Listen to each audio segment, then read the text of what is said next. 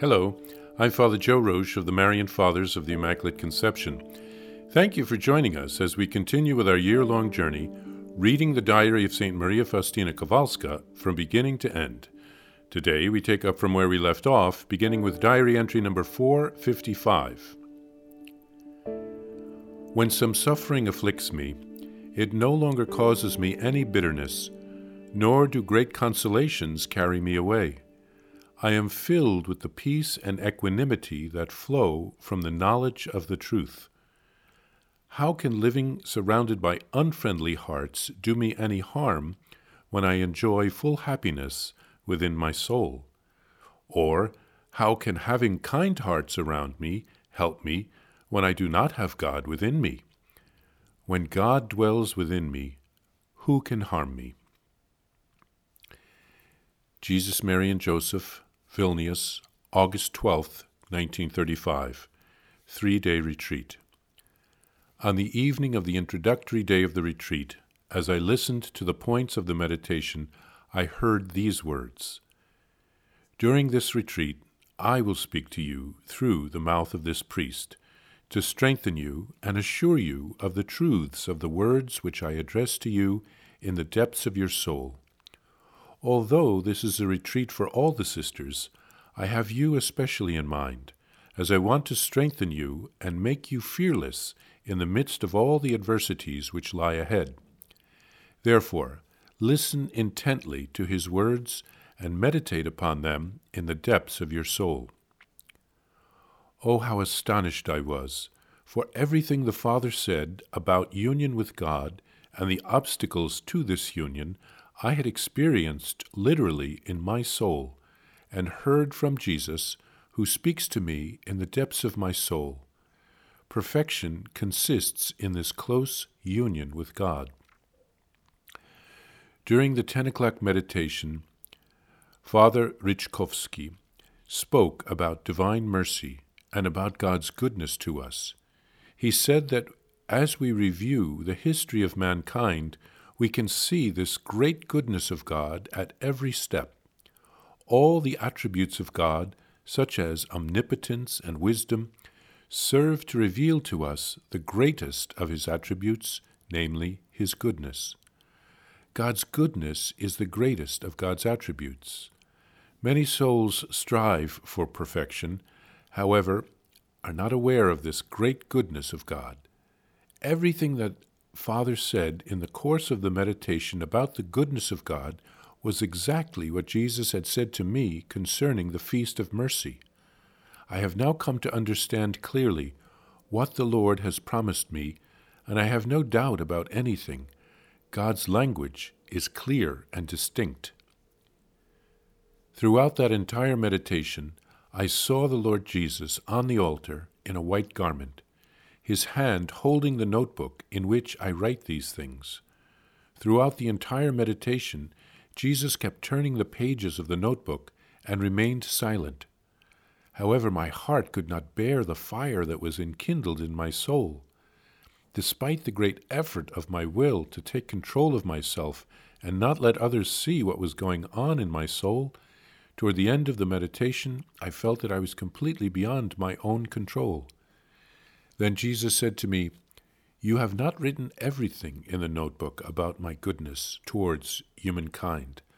I desire that you omit nothing. I desire that your heart be firmly grounded in total peace." Oh, my Jesus, my heart stops beating when I think of all you are doing for me. I am amazed at you, Lord, that you would stoop so low to my wretched soul. What inconceivable means you take to convince me. This is the first time in my life that I have made such a retreat. I understand in a special and clear way every single word that Father speaks, for I have first experienced it all in my soul. I now see that Jesus will not leave in doubt any soul that loves him sincerely.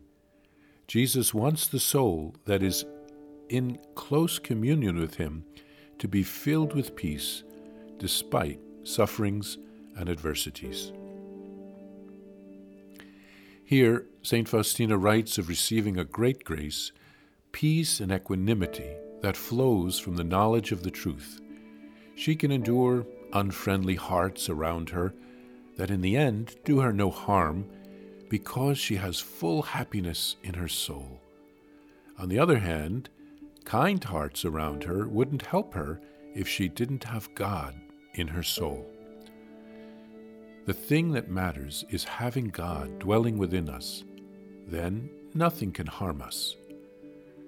Faustina then speaks of a 3-day retreat in which Jesus used the Jesuit spiritual director to reinforce in Faustina all that Jesus had been teaching her. Jesus wants Faustina to write many things, to convince those who read it of his goodness. And we are benefiting from that right now in the diary. He wants us to be at peace despite sufferings and adversities. Jesus is with us at all times. We need not fear the trials that come our way here on earth.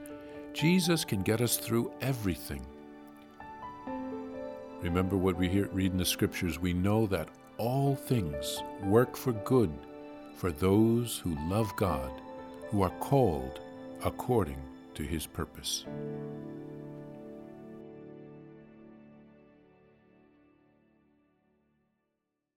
Please follow or subscribe to this podcast to receive the latest episodes and updates.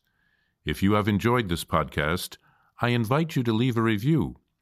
Reviews greatly improve our podcast ranking and will help other people throughout the world find St. Faustina's Diary in a Year.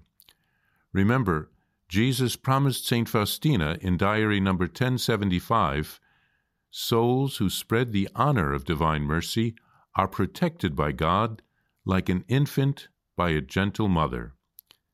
Please help us spread the message of divine mercy. Thank you, and God bless you. Visit shopmercy.org to order your copy of Divine Mercy in My Soul, the Diary of St. Maria Faustina Kowalska.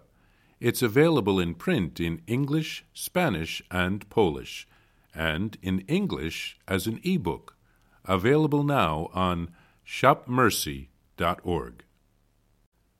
Are you enjoying this podcast?